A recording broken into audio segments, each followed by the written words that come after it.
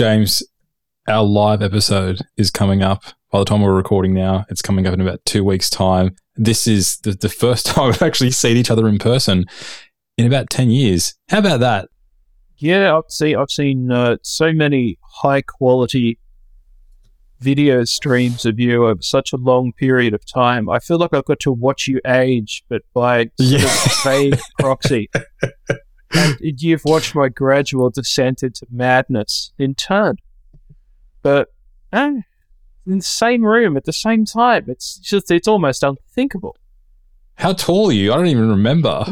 I just remember your head sort of head-butting against mine because we had the world's narrowest room.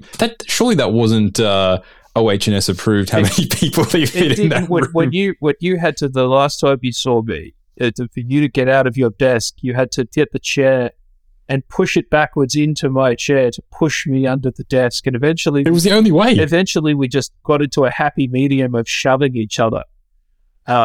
Although I think I probably shoved you more. I tried to preempt. I'm like, oh, he's about to move. No, it was when the YouTube metal stopped. I can hear that through the headphones. I'm like, oh, he's about to move. Yeah. I should probably shimmy across. Well, I mean, some things never change. I mean, I haven't listened to a new heavy metal album on the YouTubes for almost 45 minutes now. See. Yes. Lovely new album on the channel. This is something that I thoroughly recommend to everyone, although you'll genuinely hate it. A new wave of old school thrash metal, which is a small YouTube channel, largely highlighting countries you wouldn't normally think of as havens for music, but the thrash revival in sort of South America in the last 5 to 10 years has been very well covered by this channel. I'd probably have 8 or 9 of these. Any Colombian thrash metal? Am I being represented, my people? There's lots, actually. The bands don't immediately come to mind because you have to understand, as many channels as I do, generally it's 20, 30 new albums a day, and I pick them just on the basis of I've vaguely heard of that, or lots of other people liked that, or sometimes things pop. And you see, the album's a few days old. Like there's one here that's 52,000 views in 2 weeks. So, I'll probably spin that at some point in time because people seem to like it. They're voting with their feet. Yeah. Remember, these are great names: Hell Crash, Proselytism, Leather Brigade, Bloodicide, Riphobia. And you can always tell like the South American ones. I mean. Because the English is slightly wrong. And that's adds to the charm, though. Exactly. That's usually a good sign. Like, this is going to be Chilean. This is going to fucking tear my head off. I'm all about this. Yeah. I mean, there's one here called Abomination. Not Abomination. Abomination. I like that. Abomination. And obviously that's a pun if they actually mean it. That's a good thing. But that one's, believe it or not, that one's from San Diego, which makes it reasonably unusual. It's a chill city. I was there recently. The thrash metal does not immediately spring to mind, but the thing about the world, Daniel, is there's grumpy shitheads everywhere, and I'm right there with them. Well, today we're not here to talk about thrash metal, although we are here. We are here to talk about questionable behavior, which I think makes thrash metal a reasonable introduction. That's a perfect segue, James. We're talking about this new paper which came out 2 days ago, and this is published by Mark Rubin, and the title is Questionable Metascience Practices. Open access paper. We'll post a link to it, and this is very interesting because within the field of metascience, they take a close look at the practices of other people, but this paper is suggesting that metascience itself also has to take a close look at its own practices.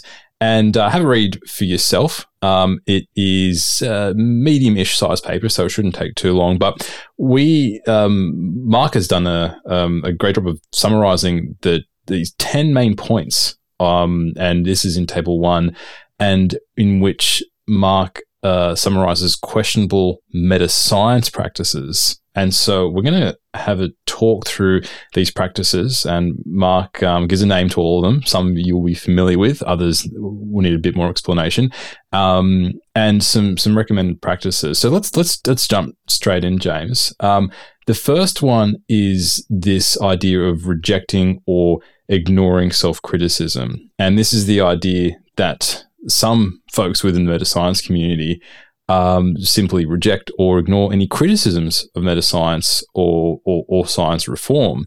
I've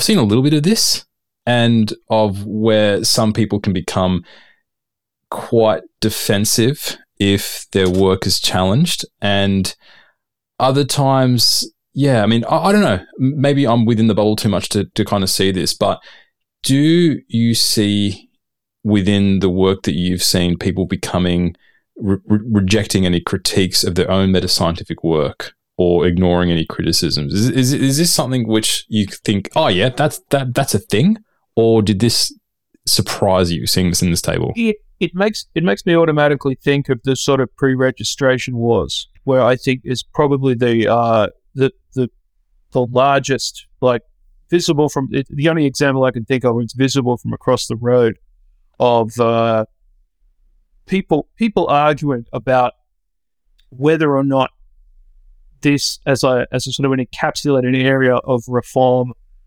is something that is useful in its own right, whether or not it is consistent with the sort of day-to-day practice of science, whether it's consistent with this philosophy of science. It's muddied. All of these issues are muddied because there's lots of obviously there's lots of discussion around meta-science. Now, some of that's coming from people who are saying, hey, I've been doing everything in a dog shit fashion for a very long time. Stop interrupting. You're just making my life difficult, right?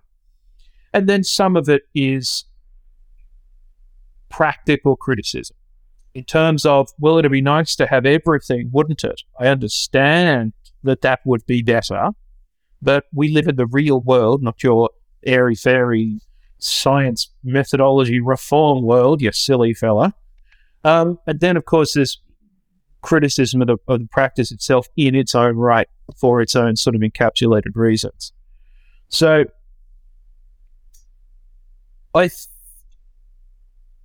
would sincerely hope, at least, that if you were serious about what it meant to criticize how practice was done and attempt to change it and propose alternatives, that you would be quite comfortable with people taking a look at whatever you'd propose and going, don't do it that way, or that isn't able to be achieved.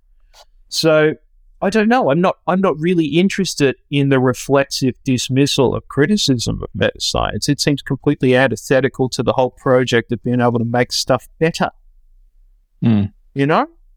So it's possible that over a period of years, people overreacting to criticism is something that I've ignored completely on the basis of, well, there's an obvious error in the goose-gander continuum here, sunshine. Read the criticism, respond to it seriously, have a good time. No one's coming around to your house to shit in your mailbox. Everything's okay, right? Read what you're supposed to have done wrong and see how you feel about it. The same thing that you expect from literally everyone else. There's been some discussion here that this automatic reflexive defensiveness of meta-science practices comes from this idea that initially the meta-science movement, they had to be defensive because you'd have fuddy-duddies going, you're killing science, and you have to defend yourself against that. And people are suggesting, well, this sort of approach has continued despite the fact that these practices are becoming more normalized, that this reflex has continued. I'm not so sure about that. But the other thing is that I think as a function of meta-science, one primary thing that people have been calling for is transparency. So when people are making claims or suggesting new ways to do things, they're showing their receipts. So automatically, people can actually evaluate the work that they're doing.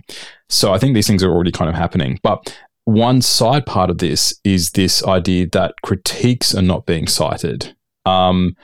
And maybe that's true because quite often when you're reading papers, it seems to be a lot of one-way traffic thinking everyone agrees with this when that might not necessarily be the case. So that's one sort of side point of this that maybe I agree with, that certain critiques are not being published. But again, you can certainly make the argument that even if it isn't any good, it very much is within accepted non-metascientific practice to say, we are going to use theory A. We fully acknowledge the criticism of theory A exists in this here paper B. And I know that because I've been paper B fucking million times in non-metascientific work. You know what I mean? So people and to my way of thinking, what they're doing is they're saying, we're going to do this the wrong way. But we accept that hairy dickhead over here, this loud Heather's prick, we accept that he has got some opinion on this and it should be included here for the sake of completion. Now, that's scientific practice, and people who don't know what they're doing, don't really, I mean, in the context of which we're talking about, are doing physiological experimentation and data analysis and reporting without knowing what it is or what it means or, in fact, anything about it at all, really, in a lot of ways. And they can manage it. People who are as far from frontline, weighty thoughts about the health of the field in general are capable of managing. They are capable of citing their critics. So, I think probably everyone should be. I mean, if the crap researchers are doing it, what excuse do you have not to be even acknowledging the fact that there is potential criticisms of what you're working on? In a lot of cases, though, it's peer reviewers forcing their hand going, have you considered Heather's and his sympathovagal obituary? You must cite the obituary. Well, that's likely, and it's also likely that a lot of it is just reflexive shit, as in they're going, we're going to do this because we did it last time. And last time we looked at this particular paper and we found a citation that said, we're going to use A, but B exists, so we'll just copy the fuck that down and see whether or not that makes sense. But at the very least, it is formally inclusive of a different idea. Yeah? And I think we can consider that to be pretty normative. I mean, if you do that for every single thing in any given paper, you'll just never stop citing. But if we're talking about central discussions of, I mean, in this case, pre-registration, right? If we're talking about a central discussion of that, and there is straightforward criticism of it that is published in a real journal by obviously real competent people, that should be going in as well. Look, I've never been, I hope I don't want to tread on any landmines here. I've never been particularly excited about the formal mechanisms of pre-registration outside of registered reports. Okay. For the simple fact that there's, first of all, I mean, it's extra steps without any guarantee that they will necessarily be followed. And at the time everyone was keen on this, I was looking to some degree at least at dodgy clinical trials. And there's absolutely no question whatsoever that the pre-registration of clinical trials still permits just an astonishing amount of collective dodginess. For reasons that we've probably gone into, and I don't know, pick all the prime numbered episodes, we probably done some shit like that. Or go back to the work from the Goldacre group at Oxford, where we did the episodes with Hank. God, I turned into an American. I just got Henry Hank. It's like Henry Drysdale. Yes, episode something. 80. Yeah, a while ago, right? I mean, that should give you an idea of just exactly how well a formal system of being able to do this has worked within very expensive RCT-driven, important medical research, which the answer is questionably at best. So any kind of self-enforced version of being able to do this is, Also, bear in mind, my experience of meta-science is largely coloured by the understanding and pursuit of dickheads. And that it isn't about, I haven't spent a lot of time working. I think a lot of the time that in general, the sort of prevention and understanding of QRPs touches far more papers, far more general scientific practice than my work ever has. Right? But I've also never been in a position to force anyone to do anything about it because no one's ever psychotic enough to allow me to run a journal. I mean, Daniel, what is my screen name that I've chosen today? Colonic Hyper Nightmare. There you go. Yeah, anyone who names their internal podcast chat window Colonic Hyper Nightmare probably shouldn't be running your journal. So, in other words, like a lot of this stuff passed me by in terms of actually doing work on it. I was always interested in the nature of dodgy fuckers. And one of the reasons for that was very straightforward. If something's completely mathematically impossible, what you're looking at obviously isn't real. Black and white. Doesn't that up? Yeah, there's much less. You don't have to really talk about. You don't really have to talk about the sort of mitigation of it, in the sense of we're not really sure whether or not this is a good idea. Everyone agrees it's a terrible idea that work that's demonstrably inaccurate should exist in the first place. This is why I've been so interested in, if I was still doing this work all the time. There's just so much to be done right now with paper mills, yellow journals. Yellow journals, define that. I haven't heard that term before. Well, I think of it, there's a lot of fringe journals now, like a lot. And some of them have just sort of sat around for long enough that they are somewhat indistinguishable from larger but less well-known big box open access journals. The journals that I thought, you're starting to see actual real papers going into journals that have got a track record of total bullshit. So there's starting to be this sort of grey literature. I think it is in the tradition of yellow journalism, not because I think not because I think it has liver deficiency or something. it's there's a sort of a continuum of honesty there, and there's an enormous amount of work to be done on just bullshit. So I never really had to nail a lot of colours to the mast when it came to like a lot of QRP stuff. Anyway, look, it's the first one. We've already got bogged down. What else you got? Okay, number 2. Fast and broken criticism.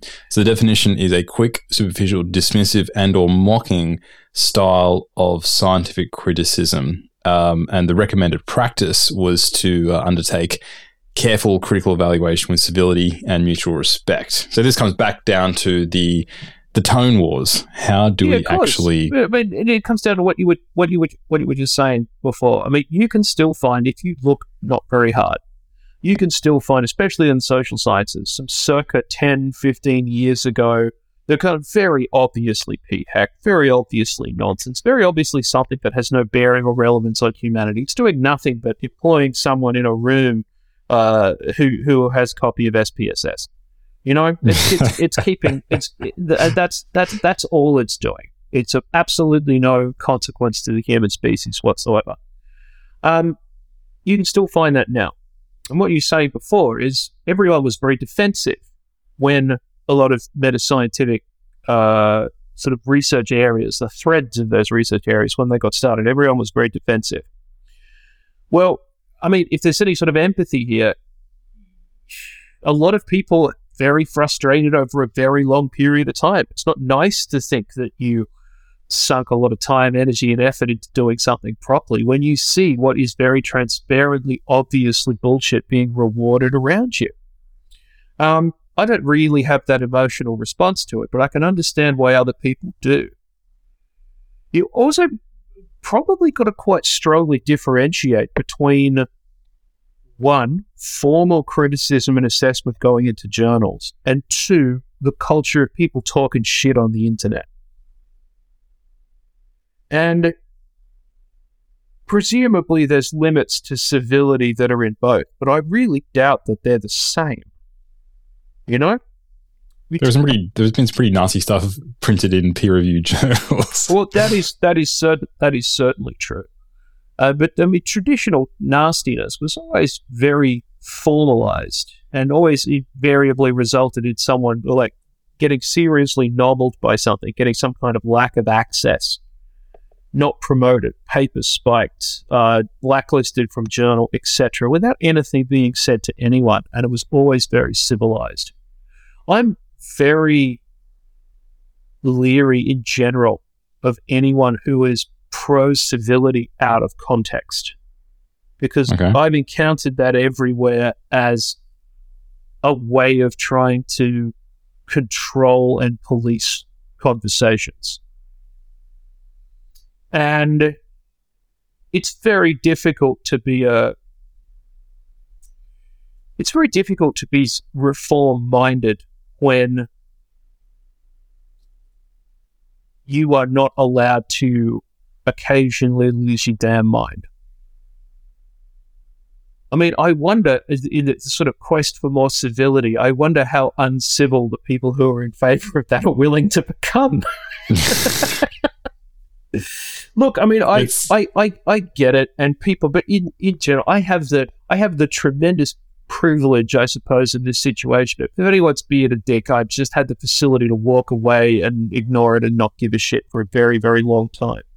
So it's possible that when it comes to like people being a dick is a significant drawback here. I just don't get to see or feel the consequences of the dickishness. Okay, let's move to point 3, and this is the idea of overplaying replication. So this is assuming that replication is essential to science and that indexes the truth. Now, I want to point out something interesting here in that I've seen a lot of discussion about positionality statements, and I have not seen this in any journals that I read, but this is the first time I've actually seen a positionality statement written. And in this statement, Mark states his philosophy of science, and he states that it's closest to perspective realism. And I think when it comes to this idea of overplaying replication, or the importance of replication, a lot of it does depend on your philosophy of science. Some different types of philosophy of science, this is quite key. And I think this is one of those things that it just comes down to how you think science should be done. Whether it's right or wrong is a different story. The recommended practice here is to qualify and contextualize claims about the centrality and role about replication in science. So I guess it's basically stating that I believe, something that I've thought for a while, and we've ever had a chance to discuss this, is that I think the era of really big replications to make a point, I think the practice of that is something that people consider interesting and useful. It's something that eventually has to pass. You reckon? Yes. Okay. I disagree, but go on. The reason is pretty straightforward. There are tremendously consequential papers in the world, and it's very difficult to know what they are until you see what they do over time. Till you see what results from them. And I'm not just talking about whether or not it's cited, but whether or not it results in additional ideas, whether or not it results in follow-up, whether it has like significant effect on practice or a significant effect on people or the environment or some other large macro factor. But I've seen a lot of big replications where something has been replicated, like at 10 times the size of an initial experiment. And it looks like something that took a lot of money and a lot of people and a lot of time. And then I've looked at the initial paper and thought, well, I don't give a shit about that at all. Maybe it's not just a question of replicating the right things in terms of like, okay, well, we've made the point. Maybe what's required here is a better and more formalized system of going from like actually replicating things that genuinely matter Now, that's just my opinion on things that do and don't matter, right? But I haven't seen a really big effort, a sort of concomitant effort to be able to recognize and understand what needs to be replicated. You know, there's just some shit that, some of these things, it's especially the research areas where the data already exists, where things are easy to do. This shit can be knocked up in an afternoon, you know, out of a data set for some honest student left in a bin on the way out, right? Does it need to be? Is it a good use of resources to massively replicate it? There have been times where I haven't been sure. So it would be nice if there was more maturity in the ability to pick the targets. I know that Petter Saga has written a paper on this exact question. What do we replicate? He's made the great point that resources are finite. We can't replicate everything. You can't replicate every study that's been published. And him and his co-authors put together some ideas on how do we actually decide what to replicate. I think that's a really good discussion because, we can't replicate everything. Some things should... Well, it would be... I think it's quite an obvious point to make, and someone who knows more about it than me actually working through it would be a reasonable discussion. But I remember this could be probably 10, maybe 15 years ago. There was something something that was science journalism-y and fancy. And I think it was Samin's answer to the question, if we could do, maybe, I don't know, I think it was hers. I think it was her answer. To suddenly we have infinite time and resources to be able to do an experiment. And the answer to that was replicate everything. And other people were like, we'll fly a bucket of frogs straight into a black hole and shit like that. But they're like the sheer ordinariness of the answer, replicate everything, stuck out to me.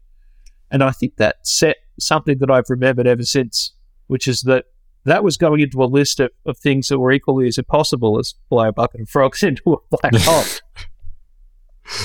Right? I mean, I hate the idea, Dan, of all the clever, motivated people who would like science that has very obvious structural problems to be better over time, to be stuck replicating some dumb shit that doesn't really affect the rest of the world, or even the rest of science, even the rest of a local research or topic area. You know? I mean, it feels like if people haven't figured out there's a problem from the existing substantial replications, I don't know how many more are going to actually do the trick. More formalization in systems, please, and less sort of general complaining. Yeah. All right. Next point. Point 4. Going. Unspecified replication rate targets. Assuming that a replication rate is too low without specifying an acceptable rate. I don't know how possible that is. Well, how long is a piece of string? Go on. But yeah, I mean, this has come back to this idea that we have these large replication projects, and they've gone, only 50% of papers replicated. This is too low. So it's this idea of what is too low. I never thought of this as an issue. And at the same time, I think it's very difficult to actually define what is too low. But surely when 50% of key cancer studies do not replicate, you have to go, something's up here. I think it was lower than that. If you talk about the Amgen study, it was certainly less than 50%. Oh, was it? Okay.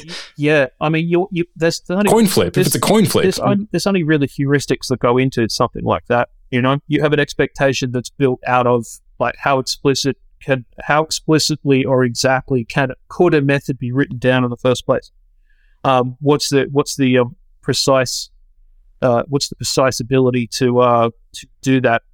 You know, you've got the same code, same data set, it should be 100%, and everything that you move away from that in terms of your ability to specify something with the methodology that's available, or for the world to be repeatable, or any number of other things is going to pull it longer. So, I don't know, that one feels a bit soft. I think that's the first one where my response is a bit shrug and not a bit kind of like, that's a pretty good point. Okay, next one, point 5, meta bias. A bias towards explaining the replication crisis in terms of researcher bias. Again, this is one of those things that, researcher bias has been cited as one of the main issues towards a replication crisis, but it's arguing that there are other factors. And I think a lot of people are arguing there's a lot of factors, and researcher bias is one of those things. So I'm not so sure about this one.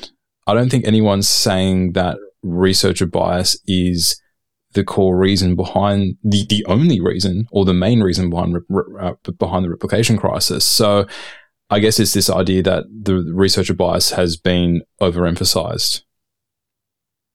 Yeah. I mean, I'm not sure because look, one thing I want to get back to is the reason that I like the work that you've been doing in terms of Sprite and Grimmer is that the numbers don't add up. It doesn't matter what the motives are or are not of the researchers, whether there is something dodgy going on or whether it's wrong. It doesn't matter. If the numbers don't add up, it doesn't matter why the numbers don't add up. It just matters that they don't add up.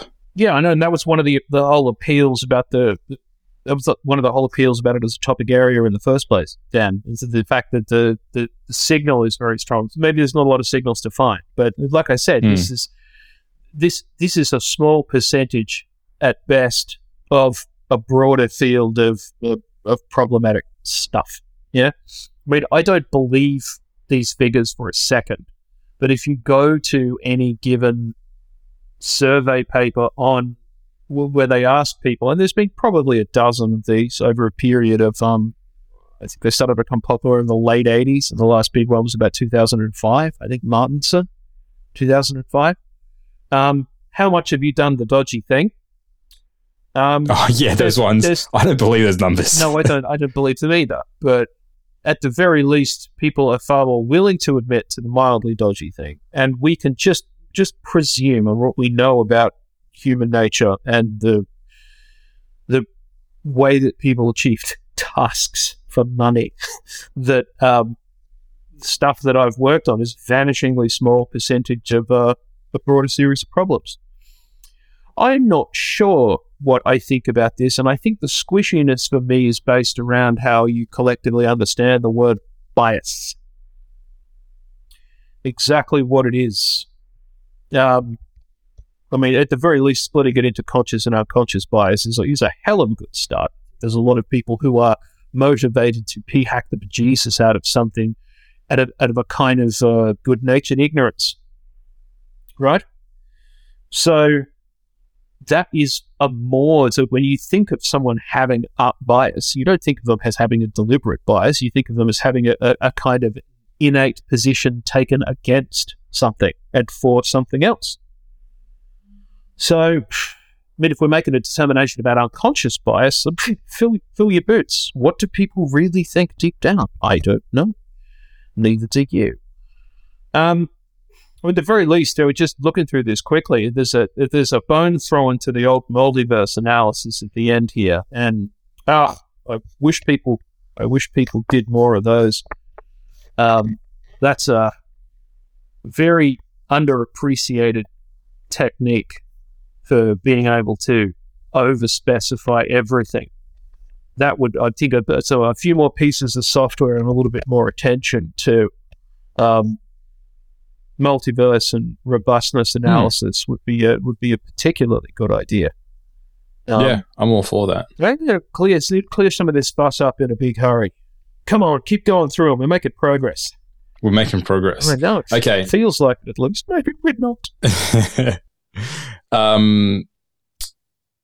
Number 6, the bias reduction assumption, focusing on selective reporting as a primary form of researcher bias and assuming that it can be reduced without increasing other forms of bias. So the recommended practice is to consider other forms of researcher bias, such as selective questioning, researcher commitment bias, and to reveal different research perspectives through robustness analysis and researcher positionality statements, which the author has done themselves. I like this. Yeah, you touched upon this. I like this idea of robustness analysis actually demonstrating no matter how we chop up the data, the results are the same. One thing I've seen which has been quite useful, is people posting Shiny apps of their work going, have at it.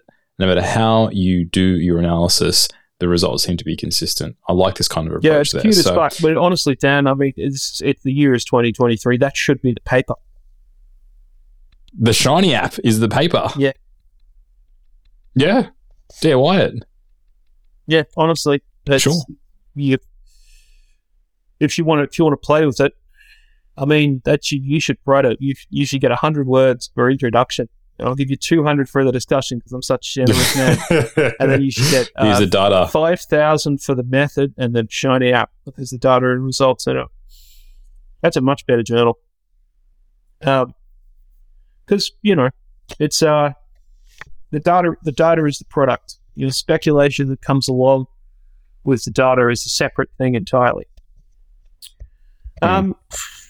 Honestly, man, no real notes on this. It's just I think it's very if you've worked with people who have if you've seen methodological horseshit happen in person, I think is a natural assumption to make that a lot of selective reporting is going on. If you've just seen how normal it is in a lot of different places, but maybe that is people who've had bad experiences letting that color their understanding of other people's work. Yeah. I like that one. Okay. Point 7, devaluing exploratory hypothesis tests. This is the idea of devaluing an exploratory result as being more tentative than a confirmatory result without considering other relevant issues, such as the quality of associated theory, methods, analysis, and transparency. This is a common thing which has been mentioned, this idea that the meta-science reforms have had a big focus on elevating hypothesis-driven tests and devaluing exploratory hypothesis tests. And again, maybe it's me in my bubble or the sort of journals that I've been reading, but I haven't found that myself. I guess there are certain subfields within psychology where perhaps there is that these exploratory tests are completely devalued and you can't get a high impact paper. Not in my experience, but again, maybe this is probably colored by my own experiences here. I don't think this is a thing, but at the same time, I found that whenever I do open science talks, that there are some skeptical people who are thinking this. So one of the first things I do is saying, hey, I'm not doing this to devalue exploratory tests. Exploratory tests are important because you need them to actually generate the hypothesis that we're testing, and then people seem to be satisfied with that. But yeah, your thoughts, James? I mean, this feels like a bit of a low rent one, honestly. I don't think it's except in some very specific circumstances. It's no barrier, no matter what's said about something like this. It's no barrier to the actual practical process of producing exploratory stuff. I mean, all you could ever really want is that people note the way in which something is exploratory. The point, of course, is well made that an exploratory analysis that done with good reasons on data that's well collected is not the fucking same as something that's had the living shit explored out of it. Yeah? Yeah, I mean, a lot of the time those things are determinations that we don't get to make. It gets into a crystal ball problem. So bit sort of string lengthening. Yeah. I don't mind it as a point. I'm not sure what the eventual acknowledge that some exploratory results can be less tentative than some confirmatory results. All right, acknowledged. There you go. Done. Agreed. Point 8, presuming questionable research practices are problematic. So the definition here is presuming that questionable research practices are always problematic research practices, and the recommended practice is to acknowledge that only some QRPs are potentially problematic in specific research situations, and only some potential problematic research practices are actually problematic under some conditions. I mean, I think this comes down to how you define a questionable research practice, isn't it? Well, I mean, the language is not particularly well chosen. If that's the case, it's like acknowledge that something you just call questionable isn't that fucking questionable. Well, you probably come up with a different name for it then. Trickier than it sounds. Yes. No matter. This is the problem with having something that's generally normative, Go on, talk.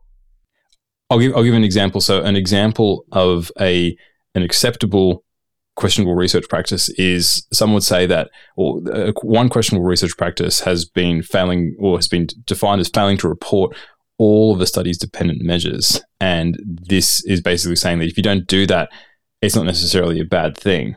That it may not indicate p-hacking if there are good reasons to exclude the measures from the original research report, and if the excluded measures are irrelevant to the final research conclusions. So again, yes, but I mean, I'm not sure how relevant. So if you're leaving out part of a data set or part of an observation that's wildly irrelevant, I don't think that's a QRP. Honestly, I think it's some other shit. Yeah. That's just. I don't think you get to call it. I don't think you get to call it that. So maybe what this is pushing back is just the maximalization of the sort of prescriptivism here. Because people have spent many, many years being very pissy about what is and isn't included in any given thing, and if you force people to write about something as a narrative, then they're going to leave pieces out. And a lot of the time, what they're leaving out is probably because it has absolutely no business being there in the first place. Yeah. So it comes back to the definition. Space is not people. I mean, as much as digital space is as practically infinite as we're going to get, you try getting a journal with a hard word limit to agree with you, and you'll find out where people fucking leave stuff out. Yeah, because they literally have to get through the day. So maybe. This is what's happening in common practice, and the answer to that is I don't know if people are being too prescriptive about stuff like that, and if they are, they should probably stop. Yeah, we've got enough scolds and weirdos in the old guard without meta scientists turning into. Let's not bring this into the new. Well. All right, point number 9. Go, sir. Focusing on knowledge accumulation. The definition here is conceiving knowledge accumulation as the primary objective of science without considering A, the role of specified ignorance, or B, different objectives in other philosophies of science. I think within this definition, this brings up the main issue here, that this comes down to what your philosophy of science is. For many philosophies of science, particularly the ones that a lot of meta scientists hold, the knowledge accumulation is important. So I'm not sure whether this is pointing to or arguing for the need of positionality statements, or but this just depends on your philosophy of science. Well, it also depends on what you're looking for at any given point in time. I mean, a lot of the time, a very acceptable result about any given thing, rather than we know knowledge, is we don't know knowledge, which isn't the same as we are particularly ignorant about something. You could sort of look at the dimension. The different perspectives on this seem to fill out sort of different dimensions of knowability in the first place. I have absolutely no problem with this being specified whatsoever. Yeah, This. I mean, you start off with the one that they've given here from Uncle Brian. The primary objective of science as a discipline is to accumulate knowledge about nature. But it does that too. I mean, I don't even know if you need to bring philosophy into it. I mean, that leaves a lot out. I mean, it's a throwaway line at the start of presumably some very broad document, right? Yeah. Yeah, right. It comes down to philosophy. Yes. Point 10, homogenizing science, focusing on specific approaches as the scientific method. And the recommended practice is to diversify membership in the meta-science community and embrace scientific diversity and pluralism. One experience I've had, which has been very eye-opening, is I've been part of a local open science committee in my department. And we have included people from different research perspectives. And one thing that I haven't come across is open science in qualitative research. It's just not something that I've encountered because I don't do it. So it's been very interesting actually hearing how open science is done in these specific research fields. So I guess because a lot of the discussion has focused on more qualitative science, it can give the impression that open science can only be applied here. So I don't think there has been specific exclusion of saying this is the way, but maybe the impression can be given if all the examples, for instance, of how to actually do these things are given in a more quantitative way. So yeah, like look, another one of those things that I'm like, yeah, I agree, but I'm not sure how much of an issue it is. Yeah, when you get to the end of a list like this, and there's obviously like great big slabs of like the pillars that are all the sort of basis of knowledge construction in the first place are going up. You save really big stuff to really big stuff to last.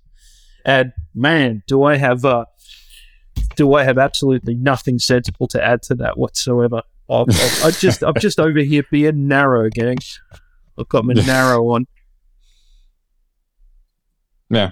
Well, there you go. For the first time, you have no opinion, James. It's taken 100 and... Oh, I'm out of opinions. I'm out of energy. I'm out of time. I'm nearly out of feet. You better bring your opinions to Frankfurt, James. Oh, I'm going to have so many opinions at Frankfurt. I believe our this very episode I'm planning to release in a couple of days. So if you're listening, then I believe that the Frankfurt show is going to be shown live. So it's going to be in the evening Central European time, and so people can watch that. So it's a good time for if you're in Europe. In the morning if you're in the States, and a bad time if you're in Australia. Aussies once again left in the lurch when it comes to time stuff. So you can hear us doing a live show, our first ever live show. And during our whole trip in Frankfurt, we're going to film everything, aren't we, James? We're going to be at the pub. It's the tremendous lurch back into. I can't believe I'm actually going to see your fucking swollen head in a couple of weeks. It's almost too much to contemplate. I need to go and have a lie down. Thanks for listening to this episode. We'll be back again soon. This is also we will, yes, what he just said, but also more papers like this, please. I like the I'd like the idea that this is like the parameters of this can be examined. Yeah. And the point in something like this is like if you read something like this and you end up sitting around feeling like a kicked dog, you really are missing the point. Yeah, I think more than anything else, there's a tendency to feel righteous in scientific reform. This never sat particularly well with me. I don't even when you're talking about people who've done something astonishingly dodgy. Even then, it's very dangerous to feel righteous. So it's anything in general that's pushing back against the whole idea of like we've got a solution and the rest of you need to follow it, and it's all very prescriptive. In general, I think we could say that's something we support, can't we, Dan? We're behind it. Yeah, we're behind it. We're behind it. Foot soldiers in the great army of disagreeing with the disagreeable. Thanks for listening. See you in Frankfurt for the people that are joining us live or in person or live. However doing it. Well, if you join live, bye-bye. If you join live, you can have beer. If you join on the internet, you'll have to bring your own. Tough. Ha! Win-win. See you later.